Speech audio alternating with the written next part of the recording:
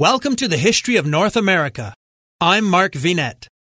We're taking a break from our usual episodic fare for something very different. Podcaster Steve Guerra invited me on his show, Beyond the Big Screen, to discuss the movie Black Robe, set in New France in the year 1634. I hope you enjoy part 3 of this interview. I'm happy to be joined again by Mark Vinette of the History of North America podcast. And we are going to take a deep dive on the 1991 movie Black Robe. I really do think it uniquely amongst the movies that I've seen. I mean, this one's going back 30 years ago, but I think it really was unique. It portrayed initially the Algonquins who were, I believe they were hired to bring the Jesuit, who they call Black Robe, and that's where the name comes from in the movie. Lefork was his name, to bring Lefork to the Huron village. That stuck with me when I was doing a little bit of reading. The Hurons lived, if I'm not mistaken, on the other side of the Great Lakes in modern day Wisconsin, Michigan area. So that's a lot of traveling that they had to do to get from Quebec City all the way to, at the very least, across the entirety of New York State, the Niagara Peninsula of Canada, through Michigan. They covered a lot of territory. They did. The Huron tribes were scattered throughout Quebec, Ontario, and into the Great Lakes region. The movie depicts a priest wanting or being sent by the powers that be in his religious order to the limits of the Huron nation. That whole voyage is, of course, what we're accompanying the priest on in this movie, but it shows the distances and also the willingness of this religious order and of these priests and these individuals to go about their work, which is quite fascinating to our modern senses. But I have to come back once again to the culture shock on both sides, which we should never underestimate. For example, the natives in the film cannot understand why French priests refrain from relations with women. They view this as strange and even demonic. On the other hand, the uninhibited, free, and natural love practiced by the natives is viewed as strange, primitive, and sinful by the priests. Once again, the cultural gaps and misunderstandings were enormous. History irrefutably teaches us that all human beings have the potential of being evil, and when given the power and opportunity, they are. The universal principle of force and might make right applies to all people, cultures, nations, and continents throughout world history, including North America's pre-Columbian societies. This film shows us humanity at all its best and worst. Amerindian way of life was not inferior or superior, it was just different. In certain areas, among certain tribes, warfare and feuding were endemic. Also, Aboriginal arrival and presence on the continent had serious environmental consequences. For example, some believe Paleo-Americans hunted certain megafauna to extinction. I invite the audience to check out episodes 3 to 11 of my podcast for more on all of this. Also, in the great unwitting exchange of bacteria, viruses, and infectious diseases that transpired between the peoples of two worlds, unfortunately for the North American indigenous peoples, it was they who got the shorter end of the stick and thus inadvertently suffered most. In the 16th century, Eurasian diseases such as smallpox and measles, which were endemic among the colonists but new to North America, caused the deaths of 90% of the indigenous people, resulting in great losses to their societies and cultures. Europeans thus unknowingly unleashed a form of bacterial epidemic to which Aboriginal peoples had no immunity that ravaged the original inhabitants of the continent. After European contact, Amerindians suffered high fatalities of Eurasian diseases.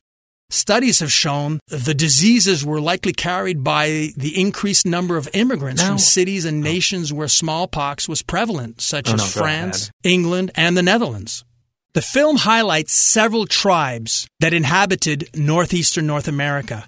There were the Algonquin, part of the Huron nation, the Montagnais, which were depicted at one point in the movie, and then the Iroquois, the Mohawks. The Montagnais at first are depicted as having never actually met Europeans, so that was a moment of first contact, which occurred between those people and them actually seeing Europeans for the first time, and they make some comments about their bearded faces, saying that they looked like dogs. with regards to the Iroquois, they are not depicted in a good light at all points in this movie, and there were some critics who objected to that. The main conflict of the movie is this group, Algonquins, who are transporting Black Robe to the Huron villages. They run into a group of Iroquois, or I believe they call themselves the Haudenosaunee, and it was specifically a group of Mohawks. They were portrayed as very warlike people. Can you tell us a little bit about them? And they are kind of the buffer between the French colonies and the Dutch, because I believe at one time the Iroquois said that maybe they'll just trade Laforgue to the Dutch for guns and manufactured goods. So how did the Mohawk and or Iroquois fit into that situation? Well, at the time, the Iroquois Confederacy and the Huron nations were enemies. One of the reasons why they were enemies during the early colonization of the continent by Europeans was the fur trade. And who would control the fur trade? Who would supply the Europeans with the furs and control of the corresponding territories.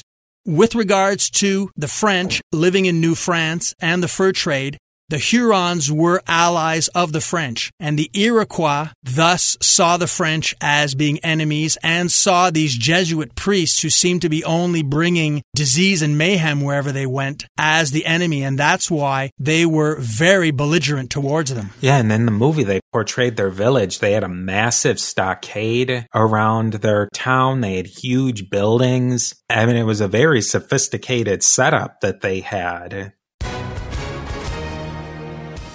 Hi, everyone. If you've been injured in an accident that was not your fault, listen up. We have legal professionals standing by to answer your questions for free. Call now and find out if you have a case and how much it's potentially worth. Call 800-218-6010. I'm here with spokesman John Wolf. So, John, tell everyone listening who should call right now. Well, Maria, first off, thank you for having me here. It's always nice to answer the listeners' questions. Now, as far as who should call in, anyone who's been injured in an accident and think you deserve compensation, give us a call right now. 800-218-6010. You'll find out if you have a case and how much it's potentially worth. Thanks, John. You heard it, folks. Take advantage of this opportunity and call now. 800-218-6010. Advertisement sponsored by Legal Help Center. May not be available in all states. Well, the Amerindians of northeastern North America did live in sophisticated societies, and actually some of their government structure was used as a model later on, even in the founding of the United States. So a lot of light has been shed on this in the past few decades, which is something that is to be appreciated not only by historians but fans of historians, and also bringing to light the positive side of Amerindians to what has not always been a kind approach when it comes to the historiosity of their culture. I'm definitely looking forward to in your podcast, and it's probably a deep, deep dive, is at some point I'd love to hear and maybe talk about. We discussed in our previous collaboration the movie Apocalypto, which you should definitely listen to that episode as well. But the connections, if there was any connections between these cultures of the South and then these cultures in the Northeast, that's got to be a fascinating story. And I don't know how much is even known at this point about any sort of trade networks or intellectual passages between the two cultures. Well, we see a lot of that come to light during the American Civil War, which is a lot later than our movie's setting. But during the American Civil War, the Canadian colonies, who do a lot of business with the American colonies or the American states at the time, they have to take sides along with the British government. The decisions they make with regards to supporting the North or the South has a lot to do with trade. And was there a lot of trade between the Native Americans of Mesoamerica and the Native Americans of, say, the northeast of, including Quebec and southern Ontario and the northeastern section of the U.S. of the Iroquois that lived there and the Algonquins that lived in that region and the Cree? Well, during the pre-Columbian years, there wasn't a lot of direct trade because of the distance, but there was indirect trade in that items that had been traded in approximate way, had trickled down to both cultures. So we find often Mesoamerican items, art, and artifacts that are found up in northern North America because they were traded basically from one tribe to the next, from one nation to the next, from one area to the next, and moved their way all the way up to the northern part of the continent and vice versa. You bring up a really interesting point there of the vastness of this land. Now, in just this movie, they go about 1,500 miles approximately. And that's really not that far into the continent of North America. But in European terms, that's the distance from London to Moscow. The density in Europe and in that section of the old world is so much more. And in the North American context, it's just so sprawling, the amount of land that would need to be covered by both the Native Americans and these French people who are colonizing and spreading into these areas. One thing that we must always remember is that looking back in history, we have to try and understand what these folks were living through. And one of the things that they experienced was overcoming distance. And as you mentioned, 1,500 miles in today's terms can be easily overcome. But back then, it was an adventure of a lifetime when most folks didn't even leave the periphery of their villages. When the director mentioned that traveling from Europe to the Americas at the time of colonization was like flying to the moon, I don't think that's overestimated. It's a grand journey. The distances are huge. And those who embark on those journeys and want to meet all the challenges going along, those are a special breed of people, definitely. Yeah, in the movie, most of their travel is done in canoe. And you just have to think about that. When they're canoeing, everything they need has to be in those canoes. And when they stop, it's not like they're going to be able to stop at a restaurant. It was the very rare native village that they even passed by. They were completely on your own. And I think that probably something like space travel is a great analogy in that they had to completely take care of themselves at every step of the way. Well, that's why Europeans were so dependent on Amerindians during the first decades and even the first century upon their arrival, because they needed Amerindians to survive. Amerindians were used to living in those areas. They had adapted over centuries and even millennia, and they were able to help the Europeans to also adapt and even, in some cases, survive. Join us next time for the final part of this special interview. Check out the YouTube version of this episode, which has accompanying visuals. I'm Mark Vinette, and I hope you enjoyed the listen.